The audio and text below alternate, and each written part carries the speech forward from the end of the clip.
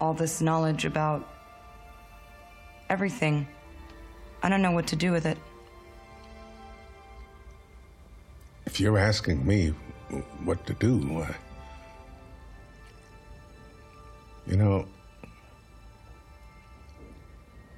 if you think about the very nature of life, from the very beginning, the development of the first cell divided into two cells. The sole purpose of life has been to pass on what was learned. There is no higher purpose. So if you're asking me what to do with all this knowledge you're accumulating, I say, pass it on.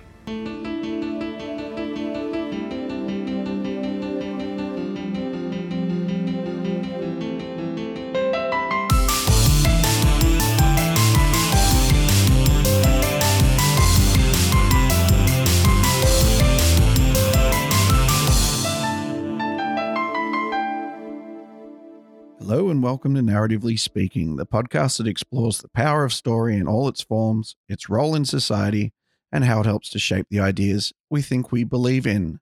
I'm your work-in-progress host, Harv, and I hope you're having a fantastic day. How could you not be? The day after an election, well, in Australia anyway, and boy, did I have fun going to vote yesterday. It felt very meaningful, very therapeutic. It's great just to, exert your democratic voice and finally be heard, have your opinion really mean something. And of course, I'm being facetious. There is nothing about voting that makes me feel that way at all, to be honest. I went in there and I wrote my little votes in pencil on some flimsy pieces of paper. And then I put them inside a cardboard box, secure in the knowledge that I had been heard and that my vote was very, very important. To be honest, I was very, very close to just drawing a giant cartoon penis on the voting form, especially when I saw how long it was. I had a lot of real estate to draw, like just a really big throbbing cock with eyes and a big grin. But no, I did my best to vote accurately.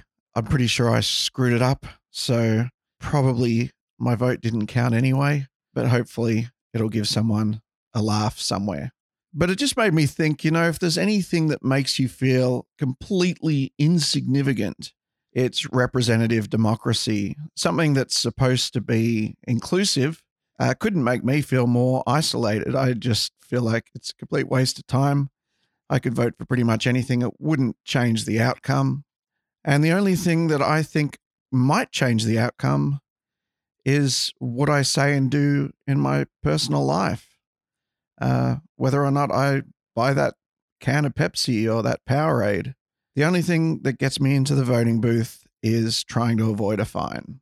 So I know that's going to disappoint my father greatly, but I still haven't been convinced about this whole political process. So in my disillusionment, I thought what we could do this week is take a bit of a step back. We're at episode 30 now, which doesn't sound like a lot probably, but when I think about my original conception of this podcast, just getting one episode to make sense seemed like a massive leap of faith.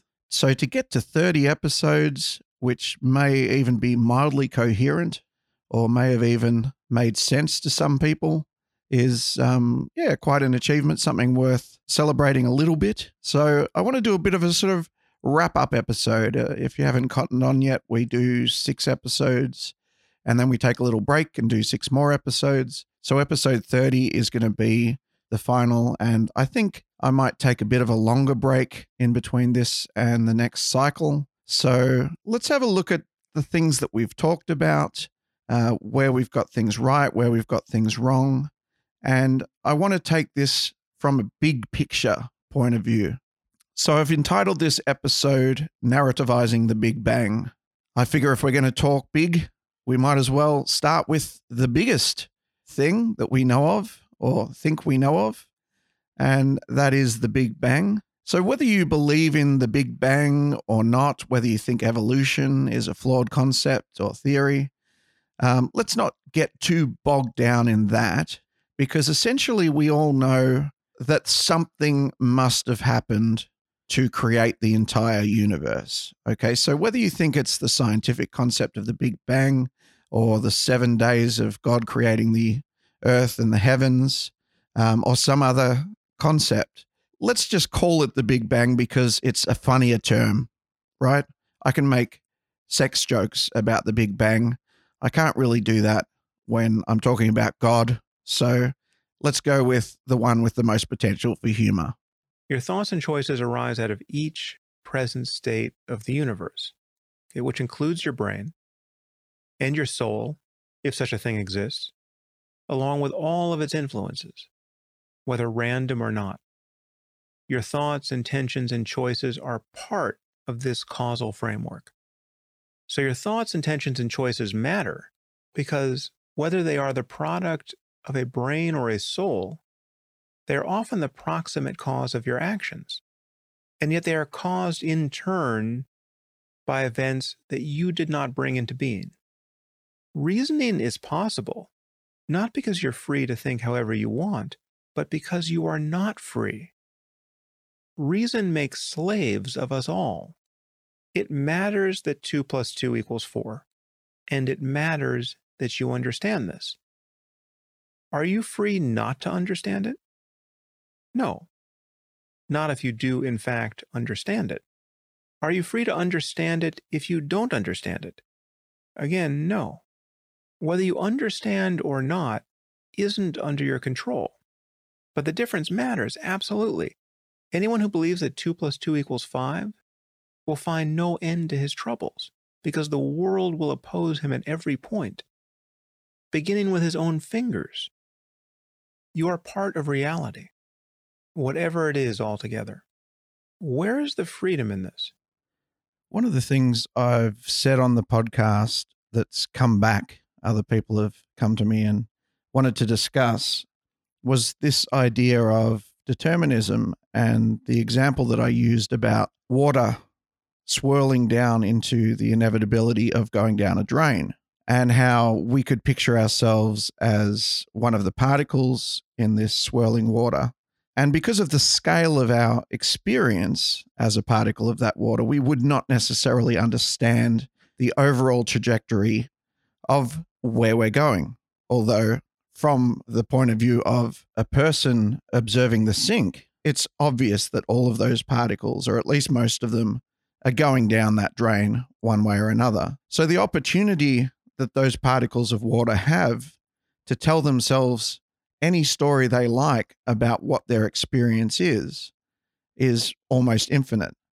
And I think that analogy had some success in resonating with people on the concept of determinism. Now, it's very possible and possibly even likely that I stole that analogy from Sam Harris. I haven't been able to find a clip where he says that, but I have listened to most of the episodes of his podcast. So, Sam, if that was yours, I'm sorry, I'm not trying to take credit. I just really like that analogy as a way to describe a concept. And I noticed something weird the other day, and it reminded me of the sink analogy a little bit. I was getting into an elevator to go up to the 13th floor for work. And as we went up the floors, we stopped off, people got out of the elevator. And as people were removed from the elevator, which was quite crowded when we were on the ground level, everybody would rearrange themselves to almost equally distribute themselves amongst the space within the elevator. And when I noticed this, I started thinking about it in terms of how we kind of, in a sense, act like particles. The behavior to evenly distribute yourself in a particular space is quite particle-like. And I think that's why it got my attention when I saw it. And I was trying to think, well, what is it that we're doing? Why do we do that? Why don't we get in the elevator and use as little energy as possible until we reach our floor and have to exit? Why do we expend that little bit of extra energy rearranging ourselves to fit evenly distributed in the elevator? And the answer that came to me, and I think is probably the truth, is personal space. We have this idea of personal space and we don't want to invade each other's personal space. But when it gets to a situation in an elevator or on a train or somewhere like that where we have a large crowd in a small space, we'll break the rule and invade each other's space. But we're uncomfortable with this. So as soon as we get an opportunity, we evenly distribute to make sure that we're not violating other people's personal space, or maybe to stop people from violating ours. But that's really just a story we tell ourselves, isn't it? It's not a necessity. And in fact, the concept of personal space isn't valid in every case. We actually like being touched by other people, and we quite like touching other people. We just don't like necessarily doing it with strangers in an elevator or on a train. But try stopping your partner in the middle of having sex and saying, excuse me, you're just invading my personal space right now, and see what kind of reaction you get. Chances are, well, you'll be kicked out of bed and possibly divorced. But the point is, while you're acting in the same way as a particle, you're also making a choice based on a story you tell yourself, just like the particles of water might do in a sink as they swirl down towards their inevitable fate of being engulfed in the darkness of the drain pipe. The truth is, we have an urge to not invade each other's personal space and not have people in ours, but it's not really based on anything narratively sound. So we just create that little part of the story.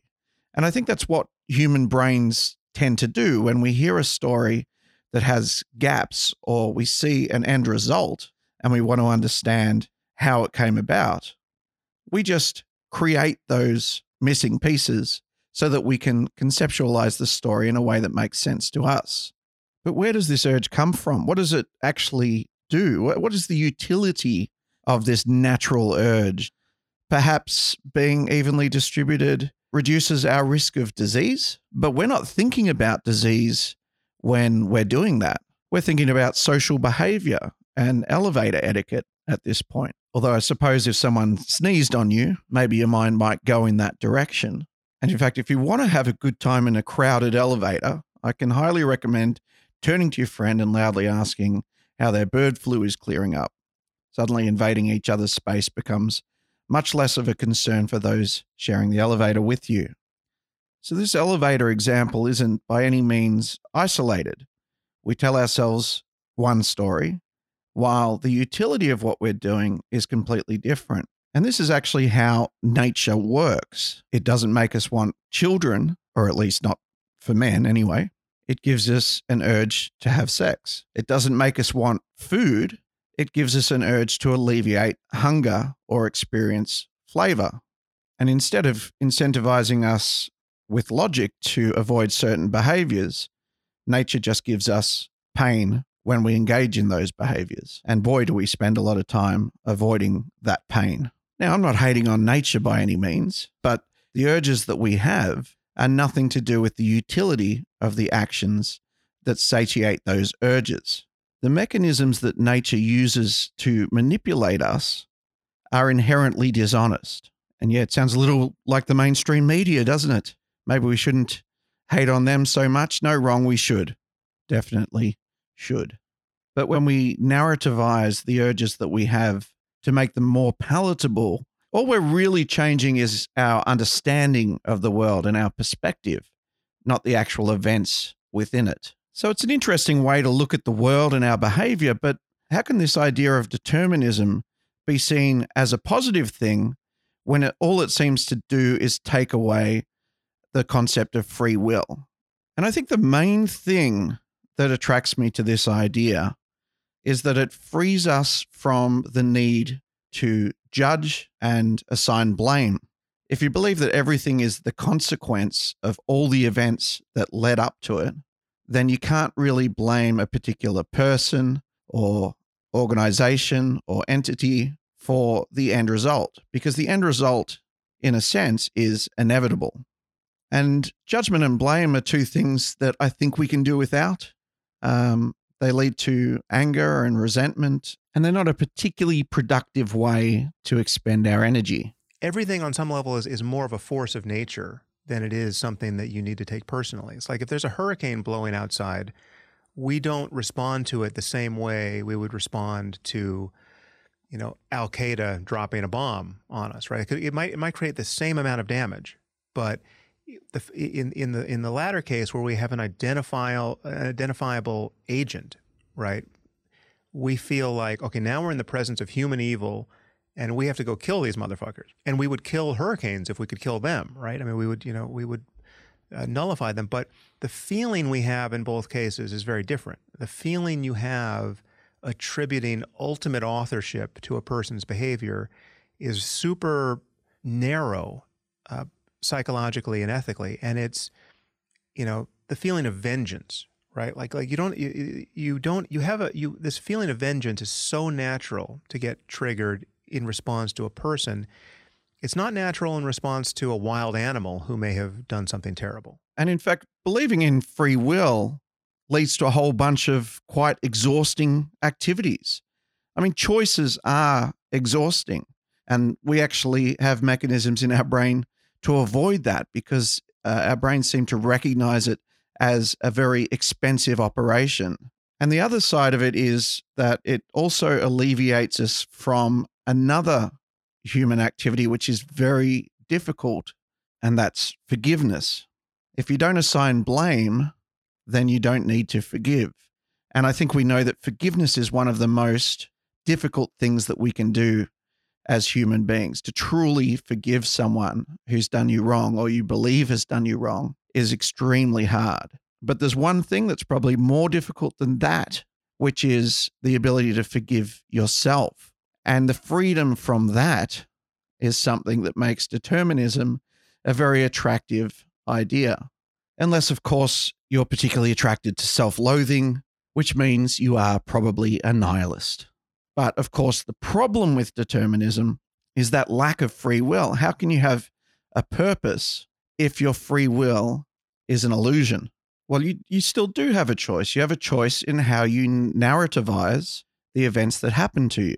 So when we believe in determinism, the way I see it at least, all you're doing is shifting that free will towards a creative endeavor as opposed to just making choice after choice after choice. And to me, that's a better way to think of things. I mean, the very choice to believe in determinism itself is the choice to narrativize your life. You can choose whatever philosophy you want to believe and then just live by it. Because let's face it, science isn't probably going to crack this one. There's going to be no proof unless we can meet God and talk to him and ask him, what the fuck, man? No one's going to tell you the nature of your own reality. Recently, I've been teasing my girlfriend, Mariella, for a phrase that she says when she suggests something and then I kind of either repeat it or elaborate on it. She'll always say, well, that's why I said, X, Y, Z. So she's essentially claiming credit for some mundane idea like remembering that we need to buy toothpaste in the shopping this week. And as amusing as it is to me, it also is kind of interesting as an aspect of human nature. Why do we like to own our ideas, our thoughts? We feel like we want to take credit for things. And this is something that I'm absolutely not immune from. I have all these ideas and I want to be the one to implement them. I couldn't have someone come to me and say, hey, I'm thinking of writing a novel. I've got no ideas. Can I have one of yours? And I'd be like, no, because I'm going to write that fucking novel. You wouldn't do it justice, mate. There's no way, as not the instigator of the idea, you'd be able to do it as well as I could. When in fact, there's probably quite a large percentage of people on the planet who could write any idea I have better than I do. And when I was speaking to Alex Snarsky after we finished recording, I expressed this to him, and he actually just said to me quite simply, geez, it sounds like you need an ego death. And I thought that might actually come across as an insulting thing to say to someone, but I didn't take it that way. It was actually just one of those things that I just went, wow, thank you. That's actually really obvious now that I hear it out loud. And I suppose in a way, a belief in determinism helps that ego death too. If you're not responsible for the outcome of the events of the universe, then it's a little bit harder to take credit for whatever small part you might play in that overall narrative. But I do think that the fact that we have that instinct is indicative of the value that we place on the narrative we're creating. And when I think about this, I go back to the popcorn lobotomy video that I made on The Watchmen. And in that video, I was trying to defend the human race against the charge of being a mere virus on the planet by saying, we're really all just filters of energy. We take the sunlight that's beamed to our planet from the amazingly infinite source of our sun, whether that be by absorbing sunlight directly or eating food that grew in sunlight, or by burning fossil fuels that were created, I don't know, millennia ago by the life that the sunlight enabled back then. And we reform that energy by filtering it through our consciousness. The choices we make in that filtration process, which is the narrativization of the events of our lives, determines whether that energy is transformed in a positive or a negative way. And who determines what's positive or negative? We do. And of course, that's just all part of the process. Now, given all this, you might be tempted to think that, say, clicking a like button on social media is an action that has some kind of significance under this philosophy. And I think that's possibly why we feel like we're doing something when we click the like button. But the difference is clicking a like button doesn't create anything. If you use your consciousness to create something tangible, then that thing exists in the world after you're finished with that creative process. Clicking a like button, all it does is create a number in a database. And if that's all you're doing, then, well, it kind of takes us back to voting, doesn't it? Let's put it like this. What's more likely? That there are zillions of tiny miracles and anomalies happening all at once, all over the universe, or that there was just one miracle that feeds all the others?